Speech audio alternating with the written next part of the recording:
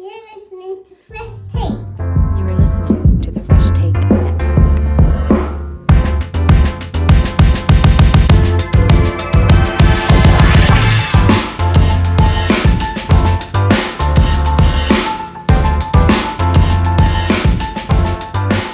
Good morning, good afternoon, and good evening, all you wonderful F1 fans around the world. If you're hearing my voice, that can only mean two things.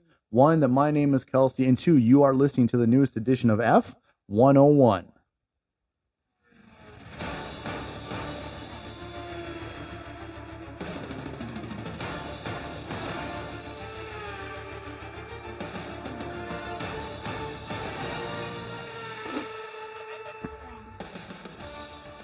Well, as always, let's start off with our hot topics. Nothing but good news this hot topic this week and moving forward. We're done with all the controversy. It's just nothing but good news from here on out. And we're going to start with what I think is a massive step for the FIA, for F1, and for women's development in Formula One racing and in motor racing in general.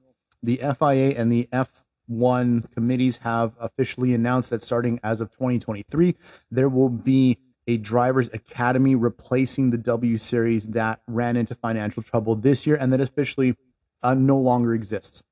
So what this means is that replacing the W Series, this is going to be a much more structured racing program for the women's. It's also meant to be as a developmental program for women as well.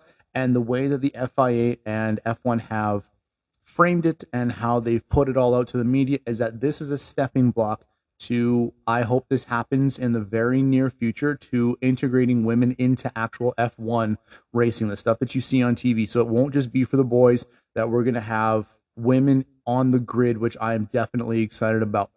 So the way this academy is set up is that it's been subsidized from the F1, the FIA, from the drivers, and from the actual teams themselves. Now, the teams, we don't officially know yet which car teams will be in the academy. You're looking at 5 teams run by current F2 and F3 teams. Now, you'll see, if you ever watch F2 or F3, they look a lot like the F1 cars. So that'll be a Williams car, that'll be a Red Bull car, that'll be a Ferrari sponsored car, but it's not Ferrari racing in F2. It's not Williams racing in F2 or F3. They are called different names, but they are essentially the junior program for the big F1 racing teams themselves. So like I had mentioned before, we're talking 5 teams, 3 cars. We've got 15 cars on the grid, which is fantastic. Now, one of the issues that they had with the W Series is that they couldn't get proper funding. And when I mean proper funding, it wasn't just sponsorship, but it was just financial support for the racing program itself. They were looking at doing a record-breaking 10 races this season. They only got to 7 before one of the sponsors had dropped out. They ran into financial issues. They couldn't complete the series. So they only got 7 races. They did crown a champion. There were enough points awarded that it was an all-out, no questions asked, you are the champion, congratulations.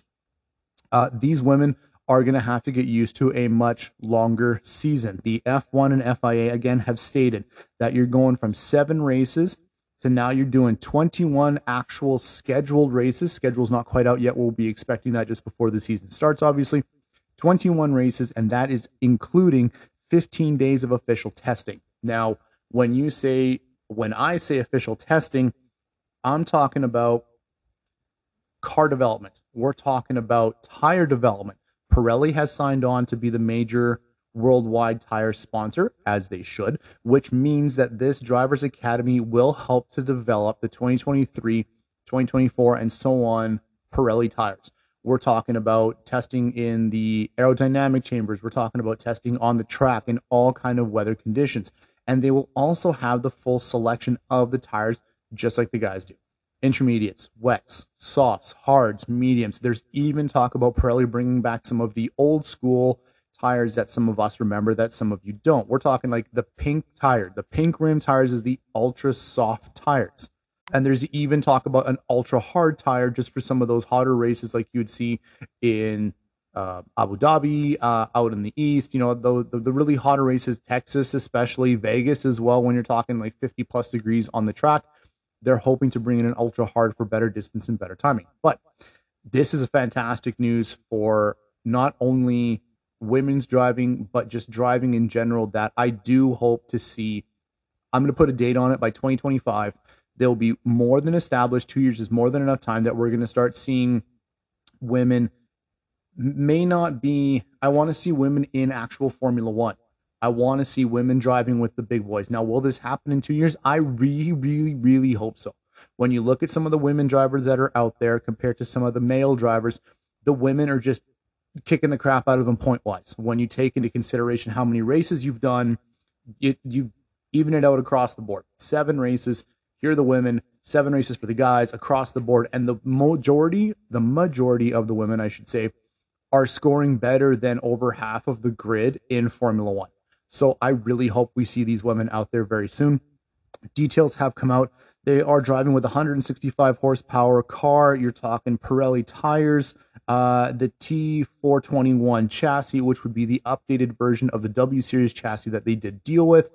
I mean, it's fantastic. And the way the FIA and F1 have financially done this makes much more sense until women's racing becomes much bigger than it is. They've made it sustainable. So what they've done is that the F1 has subsidized the cost of the cars and the budget of 150,000 pounds or euros, which comes out to about $207,000 Canadian. After that, drivers will cover the same amount, which means the drivers and their sponsors. This is the major part where the women have just as many sponsors and just as big as sponsors as the guys do. There is money in women's racing. I don't know why it wasn't sustainable before, but the drivers will be on the hook with their sponsors for the other half. And then the teams that they physically drive for will cover the rest of the cost for the entire year. We're talking parts replacement, development, you name it, the rest of the team will cover it. So this makes it much, much more economic sense, and it will make it much more affordable for now until the academy gets its legs underneath it, and they'll be just as popular as the men's racing. I am ridiculously excited about this. I really, really am. I mean, I can't wait to see the talent that comes through this academy. And that's what this, like I said, this is what this academy is for. It's to develop women's racing at the same rate that men's Formula One and motorsport racing is being evaluated at and nurtured and cultured to become those F1 superstars that we all know. And the management of this academy, they're not outsourcing it. It's being managed by the Formula Motorsport CEO. Like, they're bringing in the big guns. They're doing this properly because they know they need to.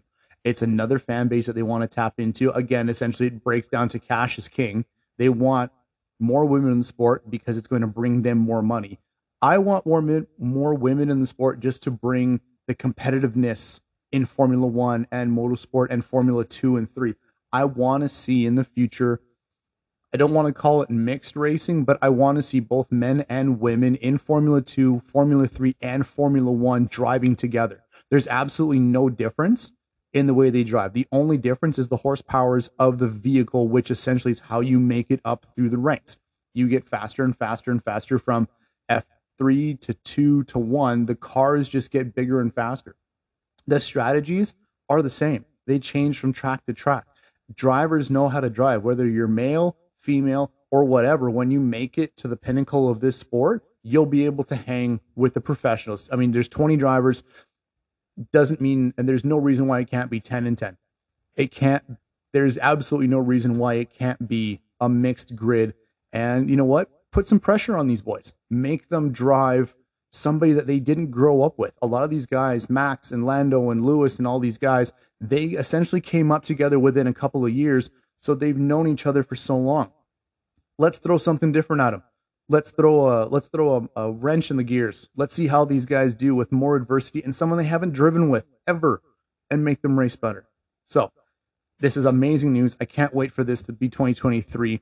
I will be covering the Drivers Academy next season in 2023 just because I am absolutely so excited. So moving on, Haas officially named who they're replacing Mick Schumacher. It's been one of those, not really well kept secrets. They're bringing back Nico Hulkenberg for the 2023 seat. For those of you who don't know who Nico Hulkenberg is, 35 years old. He did race before 2019. He did race with Renault.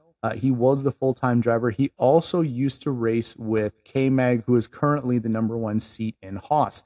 Now, historically, they don't get along. and not just with each other, but on the racetrack. They always seem to get themselves tangled up amongst themselves, and somebody bumps somebody cuts somebody off. Team orders are generally ignored. Like, it's that kind of race history that these guys have. There is a very infamous and famous F1 clip after a post interview between Nico Hulkenberg and Kevin Magnussen. I don't want to spoil it for you, but it kind of sums up what their driving history was. So by all means, hop on YouTube and just type that in, Nico Hulkenberg and K-Mag post-race interview.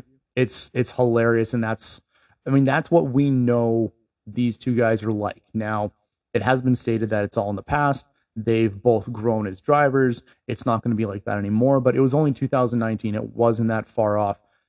Granted, when they drove for Renault, which is now Alpine, it wasn't the best car, but it wasn't the worst car.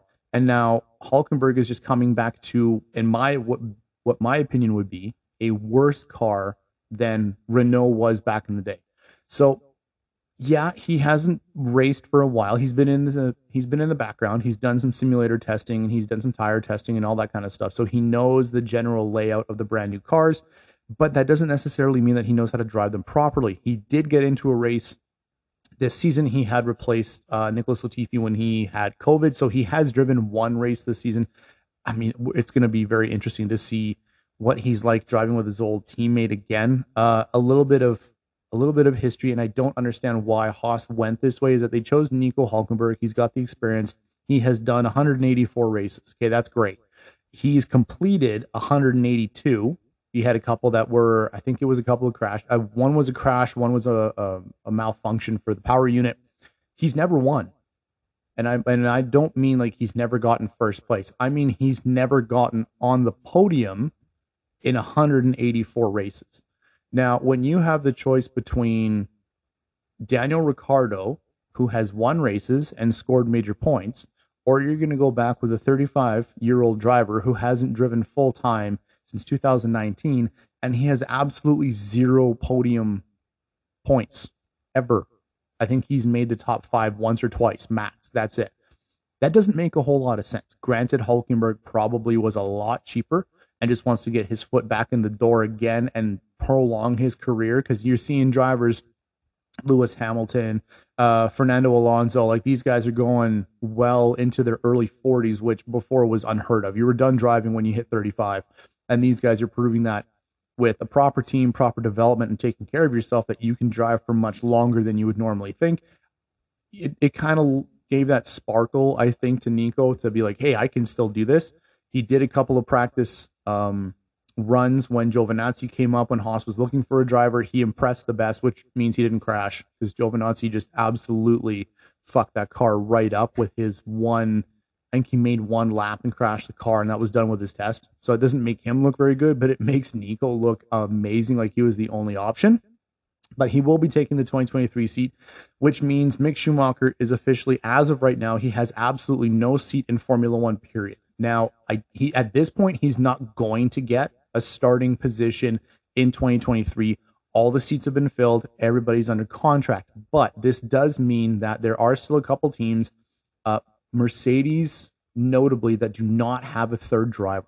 So with all the Oscar Piastri fiasco this year and the Nick DeVries coming up, little side caveat, congratulations, Logan Sargent. He got 4th in Abu Dhabi in Formula 2, which means he's got enough super license points. Congratulations, you are the new 2023 driver in Williams, replacing Nicholas Latifi. That rounds out all of the empty seats, which leaves Mick, SOL. He doesn't have anywhere to actually race. But like I said, Mercedes doesn't have a third driver. They don't have a testing driver, which, if anybody in Mick Schumacher's camp was even remotely intelligent, they'd be camped at the door at Mercedes going, you need to pick him up. You need to sign him. He's got the pedigree. He's got some experience. He's got a couple years experience, at least 2, which, it doesn't seem like a lot, but when you are 8th in the constructors, you've got the bottom of the grid car almost, besides Williams. Woohoo. That's not exactly encouraging for someone's development. So if Mercedes is intelligent, and if Mick can, I don't want to say sell it properly, but if he can represent himself in the right light, in the right way, I think that's a match made in heaven. That's the type of legacy that the Schumachers deserve. That Mick needs to be the third driver in Mercedes, even if he doesn't drive a single race all year. And I mean all year or even 2 years, just to be in the Mercedes developmental program, being the third driver, you get to see what a real car feels like. You get to see and feel what a real family is in the racing world. That his development will just absolutely skyrocket in a year. And I guarantee you that if he goes with Mercedes, if he gets in that third seat, just the experience off track, he will be 10 times the driver that Kevin Magnussen will ever be. And he already would be 10 times the driver that Nico Hulkenberg will ever be. And I think it would serve Haas right if Schumacher went to Mercedes and he just absolutely smokes them every time he races them, because I don't think they gave Schumacher a proper try. Yeah, he was driving against Mazepin. Okay, he looked great behind a veteran who didn't really lead. Let's be honest. They brought in Kevin Magnussen to be the front driver, to be the first driver, and to help develop Mick Schumacher. And from seeing the races and the development of both drivers, from my point of view, just being from a fan, listening to the interviews, seeing all the stuff that I could find online, like official reports and all that kind of stuff, K-Mag just spent the year getting himself ready. Like, he didn't help Mick Schumacher at all. If anything, Mick had one of the most challenging seasons as an up-and-coming driver still, as a rookie driver, I would call him, just because he had so much pressure on him because of his name. He was with a constructor that didn't have car development that he absolutely needed. Now they've got 2 brand new sponsors. They'll be able to hit the cap budget, which is great for everybody else except for Mick. It's kind of like you're going to be the seat filler until something better comes along, or you just don't exceed our unattainable expectations, I think is what it seems like to me. So Mick, he doesn't have a seat yet. Camp out in front of Mercedes. If you're listening to this, Mick, camp out in front of Mercedes. Make them realize what a great choice you are, and they need you as a third driver. It would help them, and it would absolutely 100% help you. Moving on to somebody else who doesn't have a seat next year, official driving seat, Daniel Ricciardo. Again, not a whole lot to report on the signing or the not signing with Red Bull. He was asked after the Grand Prix in Abu Dhabi if, are you a driver? Are you signed with Red Bull yet? He had this massive smile on his face. I mean, he's got the worst poker face I have ever seen in my entire life. He said nothing has been signed yet, but his smile was reaching ear to ear. You could tell that it was, but it hasn't been official yet. It's kind of like they're waiting for the letter to come in the mail to go, yep, you are officially there, when everybody knows it's where he's going. What his responsibilities will be, we found out a little bit more. He'll be doing more media responsibilities for Red Bull. He'll be doing a lot of simulator development. He'll be doing a lot more off-track development of him, not necessarily the car, but of him. He will be doing some of the Pirelli testing. He will be doing some of the practice laps development, all that kind of stuff for what would be the 2024 car. So not necessarily anything that's associated with the 2023, because that's essentially almost done and dusted for most teams by this point for next season. So he'll be doing most of the developmental driving and the sim driving for the 2024s. I think this is the best move that he can possibly make. He's going home. He's going back to where he got the majority of his wins, where he felt most comfortable. I mean, it seems like Daniel's comfortable no matter where he goes, except for Renault. That was just a really bad life experience for him. But yeah, as of right now, nothing's been signed. He's still potentially the third driver for Red Bull. I'm expecting to see on social media and the official posts off of Twitter and then the F1 website and all that kind of stuff that he will officially be the third driver within the next week or so.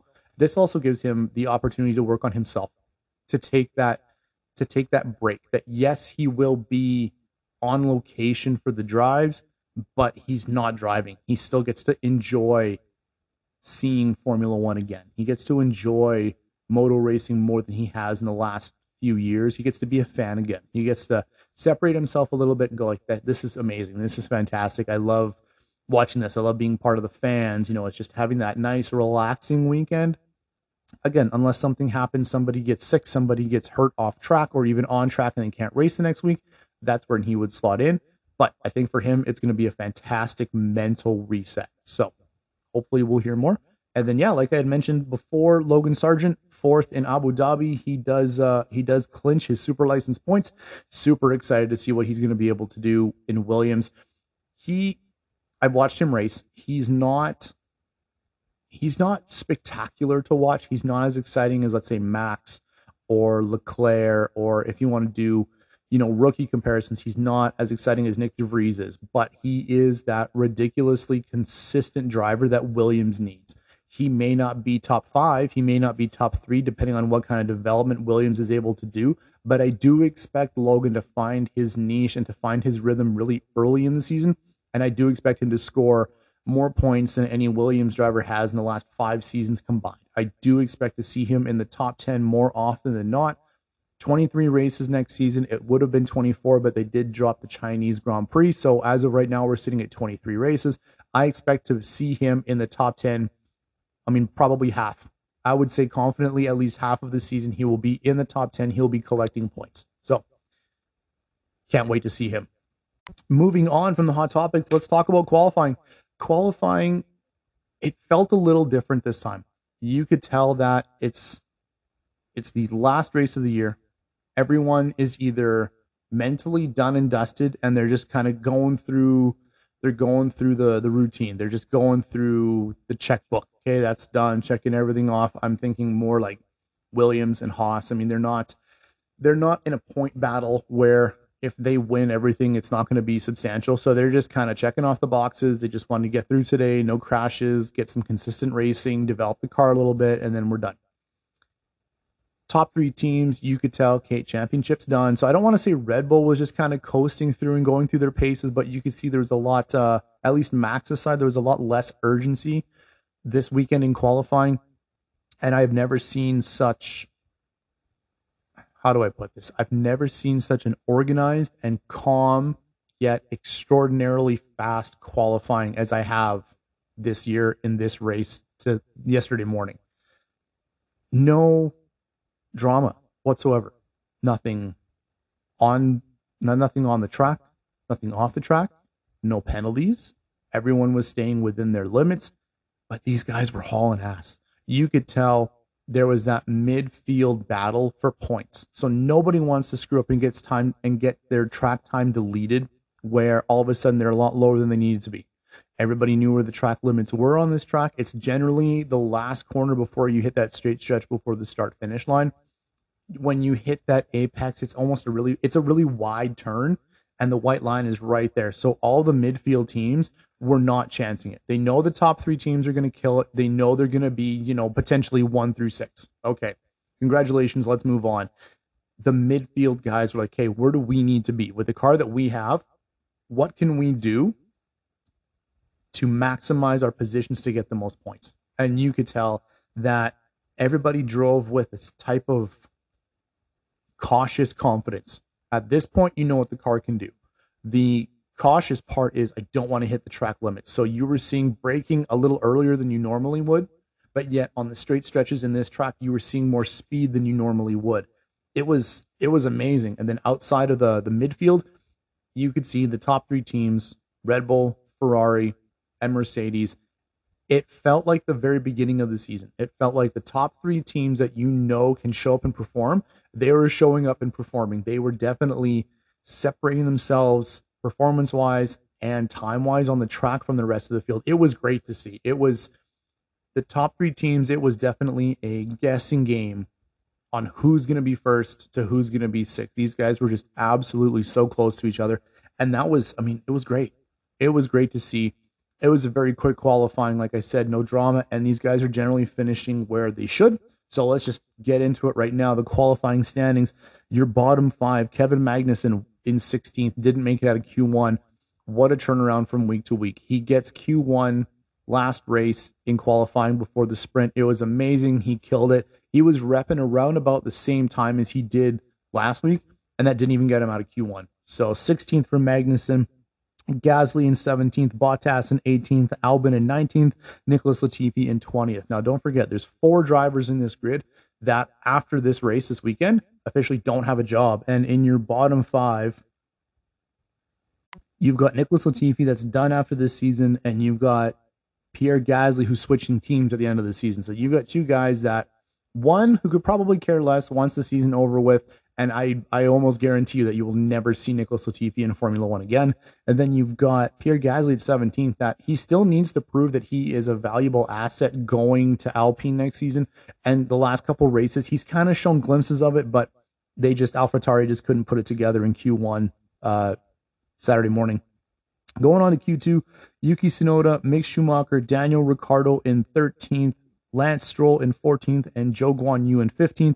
Again, no massive surprises in there. I was hoping to see Mick Schumacher a little higher up on the grid, but it is what it is. 12th is still better than last, so he is making improvements.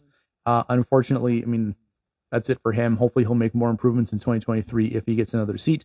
Q3, it was, like I said, the top dogs were the top dogs, and the midfield pros, you could definitely tell, brought their A games for the last game of the season. They want those points. They're going to do their best. Top 10, Fernando Alonso in 10th, Sebastian Vettel in 9th, Esteban Ocon in 8th, Lando Norris in 7th, Russell in 6th, Hamilton in 5th, two Ferraris, 4th and 3rd. You've got Sainz in 4th, Leclerc in 3rd, and then, as always, Red Bull is up front and center, Perez in 2, Max in 1. Now, controversy last week, Max didn't help out Perez at all.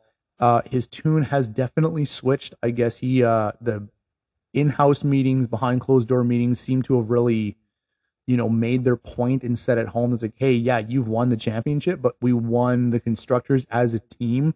Start being a teammate. They were trying to help each other. There's a reason why Perez was second behind Max. Max just had a more powerful car this time. There was no point in potentially not getting 1-2.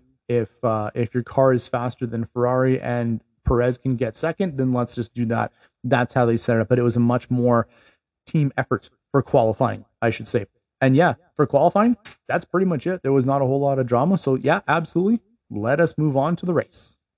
We're talking about the main event, round 22, the Abu Dhabi Grand Prix, 58 laps, 16 turns, top speed of 347 kilometers an hour, distance per lap 5.28 kilometers. The lap record held in 2021 by the one and only Max Verstappen at 1:26. Total attendance this weekend was amazing. It was 160,000 people came out for the last race of the season. Granted, not as exciting as of a climax for the end of the season as it was last year, just because the drivers and the constructor championship have been done and dusted. We know who's won it. We know who's won it by how much. This was definitely a race for second between Red Bull and Ferrari, as well as the massive race in the midfield. So let's get right into it right away. You could tell right off the bat that the strategy of the day was going to be your tire strategy. These tires had the perfect weather window. Now, Red Bull, especially Checo Perez, have been known to really save their tires and not have to go through as many sets as, let's say, Ferrari, or let's say as Mercedes, or something along that line, or those teams along that line, I should say. And that really came into the strategy for everybody today. You want to make the least amount of pit stops as possible. You're losing 22 seconds every time you go in for a set of tires. And these guys' times are ridiculously close. Like in qualifying, between first and sixth, you're talking about less than a second. So when all of a sudden you're losing 22 seconds, you're not dropping just one position or two. You're dropping like 5, 6, 7 positions, depending on how far they're apart. So tire degradation was definitely something that they needed to keep an eye on today. And they also needed to decide if you're doing a 1 pit stop or you're doing a 2 pit stop today. Midfield battles like we have never seen all year. Generally, you see the midfield battles, and by midfield battles, we're talking about teams that are like Alfa Romeo, we're talking about McLaren, Alpine, Aston Martin, all those guys. The midfield teams, generally, they do their major battling about 5-6 races from now. It's not generally this close when it comes to points, but the way this season has gone with the new cars, the new regulations, it's really tightened things up in the points race, which is definitely what we want to see. And it made for a very exciting midfield battle, especially this race at the end of the season today.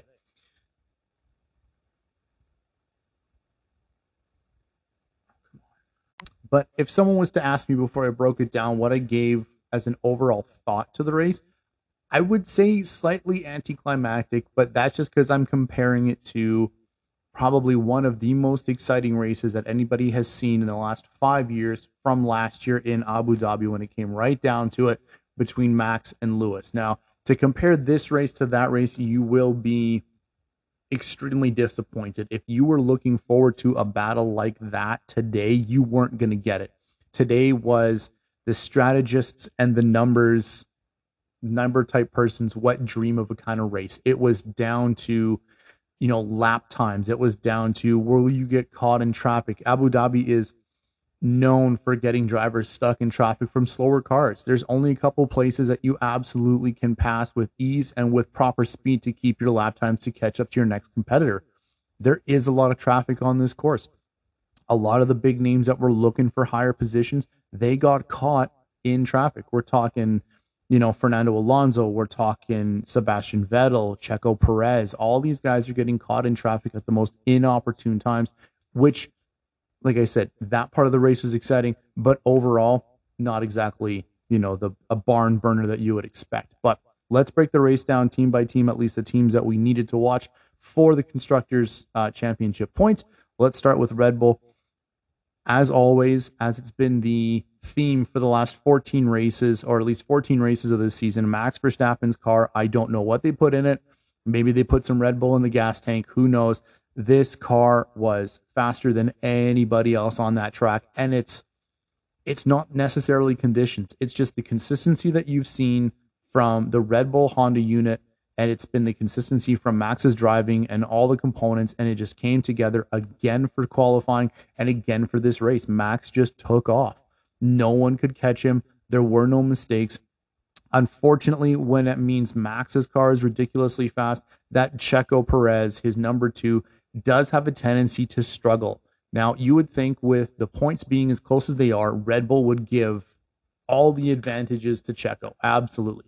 But you can't forget that Max is also trying to set records. He's looking for his 15th win to set an F1 record. 15 wins in one season, I think, is going to be ridiculously difficult to break, and he's still looking for that new record. But Checo Perez's car, super consistent, no massive mistakes, a couple of lockups here and there. The car just didn't seem to have the pace that Max's car has.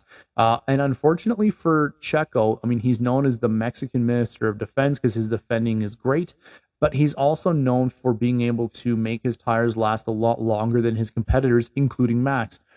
Unfortunately today, I don't know if it was just the weather or if it was just his driving style or if it was just one of those days and he caught a couple of pairs of tires that they just didn't last like they normally would. Normally, Checo can get a set of mediums that would last 20, 25 laps. He was lucky to get 18, 19 laps, which unfortunately for Checo put him on a 2-stop strategy today.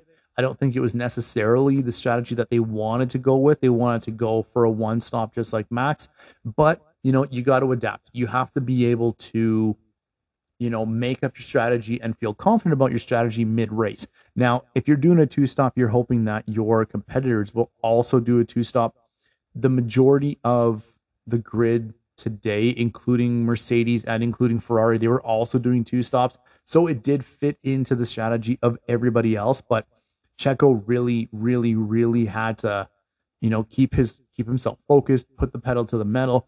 Sometimes you could see a little bit of desperate driving just because he's trying to keep that pace. He's trying to catch up, especially after his second pit stop. You're losing 22 seconds again, and you're coming near the end of the race. So you have to make up that time to your competitors while passing everybody through traffic, which can definitely slow people down. All in all, Red Bull's race, it's another consistent race. It was great. It was amazing. It's what you expect from them on the last race of the season. So, I'll give them a number rating. I'll give them like an 8.5 out of 10.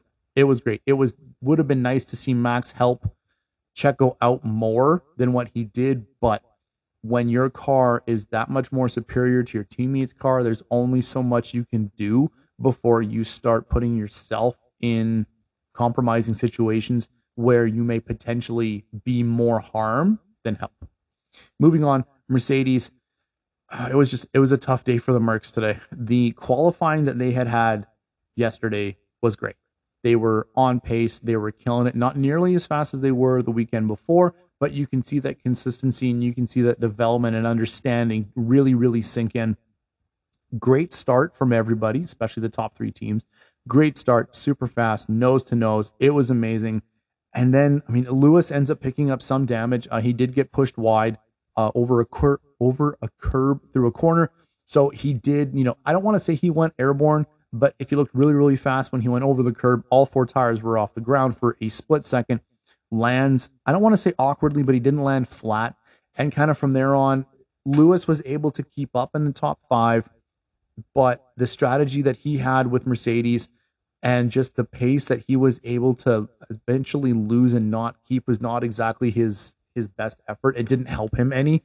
And then I do feel that Mercedes left him high and dry with the tire strategy, where he's asking, okay, so how many laps? What's my split time? And he is asking if they're going to bring him in for new tires. It kind of felt like it kind of felt like Lewis just, I don't want to say gave up, but is relying more and more on his strategists than his history in Formula One, than his experience. You would expect the 7-time champion to be like, hey, we've got so many laps left. I need new tires. They're not holding on. But he was waiting for them to call him in. And it kind of ultimately screwed him over because he kept losing pace. He kept losing speed. His tires just did not have the grip that he needed. And he ultimately finished lower than he wanted to. As far as his compatriot, George Russell, it was a very, very, very quiet race for him. He was in there for the first 5 or 6 laps. But after that, he's kind of in no man's land. He ended up still in the top 5, which is great for him. Very consistent driving for him. He's really come into his own for the first year in Mercedes. I'm not taking anything away from him. I just kind of expected a little bit more of a push for him. I expected him to help out Hamilton in the race more than he did. He just kind of seemed complacent with where he was. Get the points. It kind of just seemed like, get the points. Let's get the season over with. Let's regroup. We've done well. Let's just keep the pace, and we'll upgrade the car again next year. A little disappointing in Russell today, but I can't fault him. Consistent drive, no accidents, no lockups. So super consistent. He gets his point. Rating for Mercedes, I'm gonna give him a 6.5, 7 out of 10. I do think that they could have brought a lot more to the table for the last race, but hey, there's always next year. Let's move on to Ferrari. Ferrari together today seemed like and felt more like the Ferrari at the beginning of the season. They were on pace. They were pushing Red Bull. They were making Red Bull concentrate, and it wasn't going to be an easy win for them. Checo, they had him and they hunted him all day long. They put pressure on Max. They made these guys race. It was great.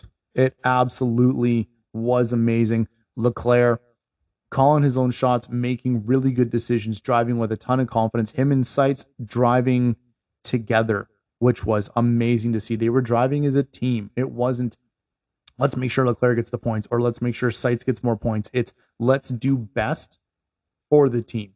We are Ferrari drivers. It's not 1 versus 2. We're not driving separately. We're driving as a team, and you could really see it. They drove very consistently. Thank God, at least at this point, at the end of the season, nobody spun out, nobody crashed, nobody's car caught on fire.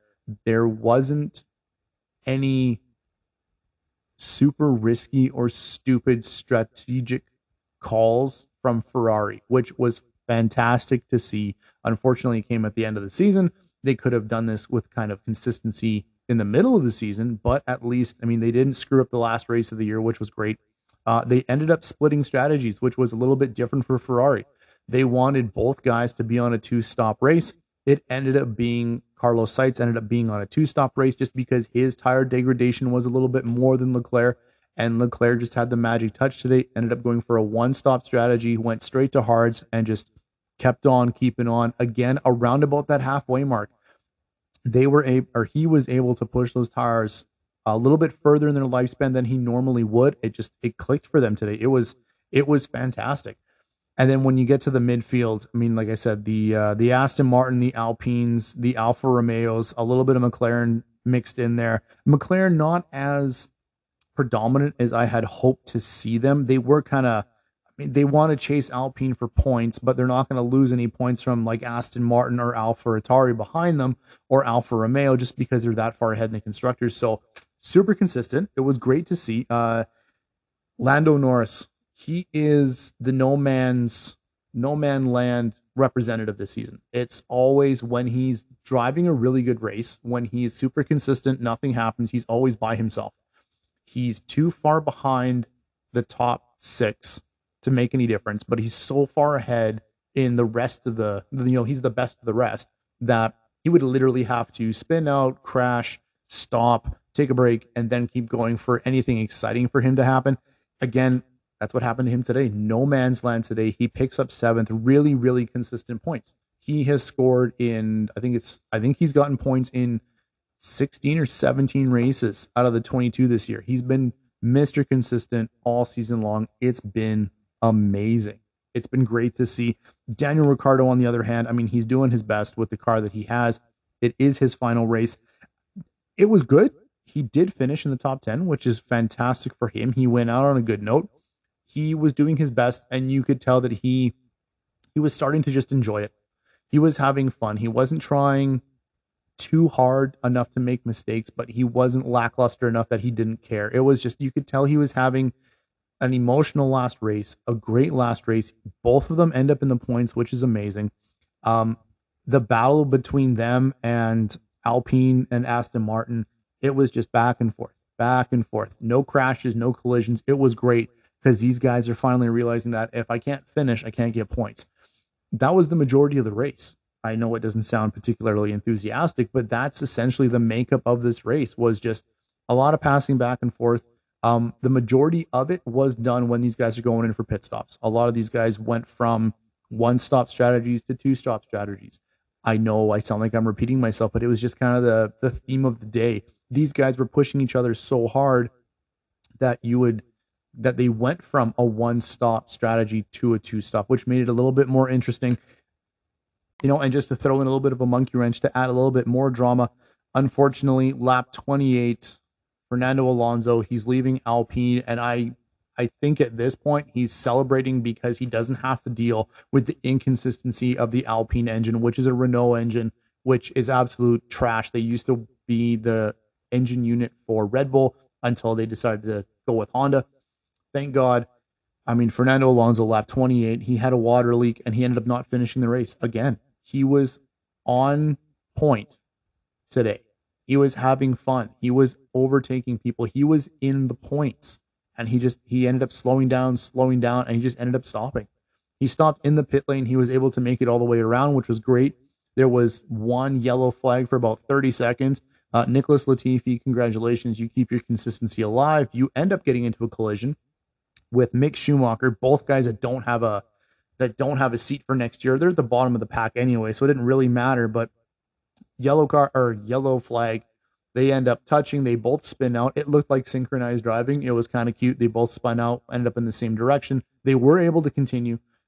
Nicholas Latifi did end up not finishing the race for absolutely unknown reasons. We don't know what it is yet. All the reports, he just DNF'd.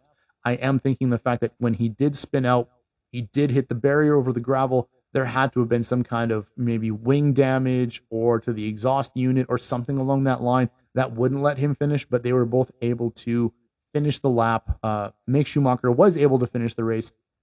And then, lap 55, DNF, Lewis Hamilton, he had a hydraulic failure, and it was absolutely heartbreaking for him. He was in the top 5. He was definitely in the points that Mercedes, they did need, but ultimately wouldn't make much of a difference. But he ended up DNFing lap 55 of 58. He stayed out forever and ever. And I don't think it had to do with the fact that they left him out with old tires that weren't exactly, being amazing. But yeah, he just reported that he had power failure, that he didn't have any get up and go. And then literally after that, maybe 30 seconds, he's just like, yeah, I've got no shifting. And he just coasted all the way around for one more lap, finishes his year off with a mechanical failure, a DNF for Mercedes, which is unfortunate for him. And it was that was pretty much the equivalent of the race. Max Verstappen does end up winning the race, as everybody would think. It's his 15th win, sets an F1 record. He finished 8.7 seconds ahead of the second place competitor. He literally just drove away with it. There was no controversy. There was no challenge. I mean, even when he went in for a pit stop, he got his tires. He did a one-stop strategy. It took him maybe 2 laps to pass his competitors, and he just kind of drove away with it. Unfortunately, with that kind of pace, with that kind of lead, he was not able to help Checo Perez secure second. He did get in third. He was 1.2 seconds behind Leclerc. It came down to the absolute last lap. Came down to like 5 corners. Earlier in the race, they figured out where Checo Perez lost his time. Him and Lewis Hamilton were in a battle, and they were passing and going back and forth. And then Checo made a lunge. He passed Hamilton on the track a little bit, like 4 corners too early. And then Hamilton came back and ended up passing him again, which slowed Perez down just enough for 1 extra lap. That's where they figured that's where he lost the 1.2 seconds. So not really a driver mistake, maybe just bad timing, but really good racing back and forth. Leclerc does end up in second, and then Perez does end up third. Unfortunately for Perez, that does mean that he does not, and for Red Bull, that he does not secure second place in the drivers' standings, just because Leclerc did finish ahead of him. He will be in third, 3 points behind Leclerc. When Max crosses the finish line, of course, obviously you've got the congratulations, you've won, the fireworks go off, all this kind of stuff, and then you figure out that Leclerc is second and Perez is third. You get the very quick congratulations, but for this Grand Prix, it was more of a somber Grand Prix than anything else, because we do have 4 drivers that we will not see next season. And we're not talking like, okay, we may or may not see them. We will not see them drive absolutely at all. And we're talking about Daniel Ricciardo, Sebastian Vettel. We're talking about Nicholas Latifi and Mick Schumacher. All 4 guys we will not see next season in the seat. So, I mean, it was a congratulations, Max, but in the same moment, it was this kind of sucks, because we're not going to see some championship drivers back here next season that the fans love, the drivers love, and the drivers respect. So I'll give you the top 10. I'll give you the constructors, and then I'll give you a little bit more information after that. The top 10, we've got Max 1, and then Leclerc 2nd, Perez 3rd, Carlos Sainz in 4th, George Russell in 5th, Lando Norris in 6th, Esteban Ocon in 7th, Lance Stroll in 8th, Daniel Ricciardo in 9th, and Sebastian Vettel in 10th. Big day for Aston Martin. It was great to see them with the kind of racing that they had today. Stroll and Vettel, they were racing again like teammates. They had figured out, at least Lance Stroll did, don't be an idiot. Drive like you need to finish the race, because we need the points, we need the money, because they're definitely in that points battle with Alfa Romeo. So they definitely needed both teammates to actually complete the race. Mercedes, Daniel Russell got the points for them.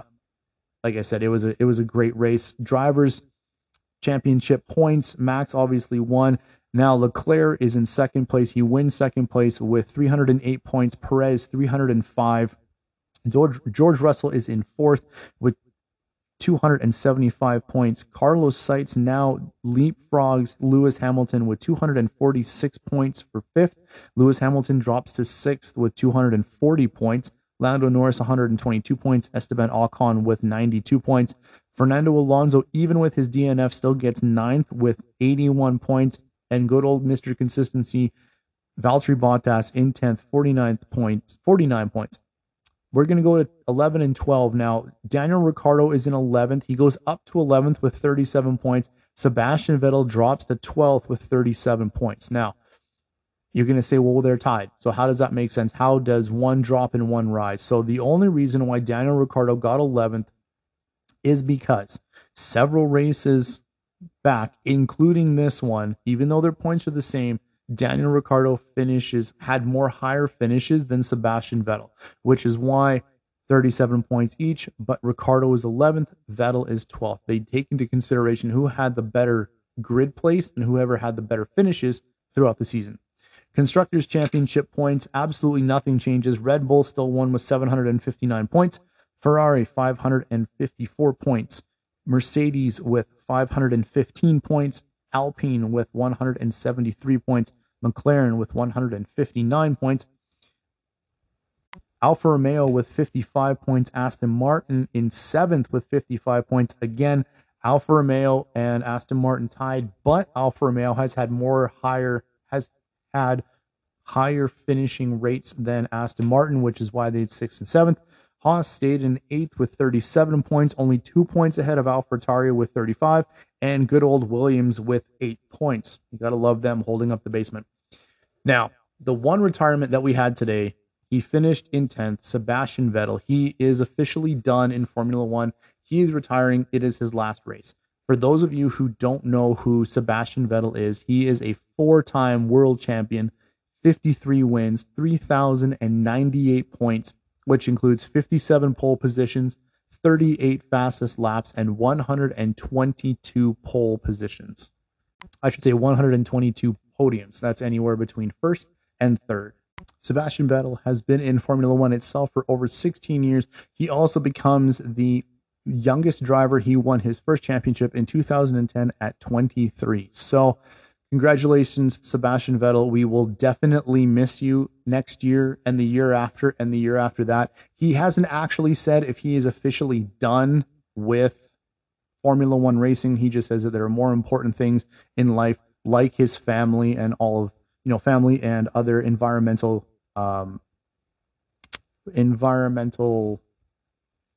projects that he wants to do. Everybody knows that he is definitely a spokesperson for cleaner driving, better environments, equal rights, all of those wonderful, wonderful things. So F1 is definitely going to miss you, but congratulations, Seb.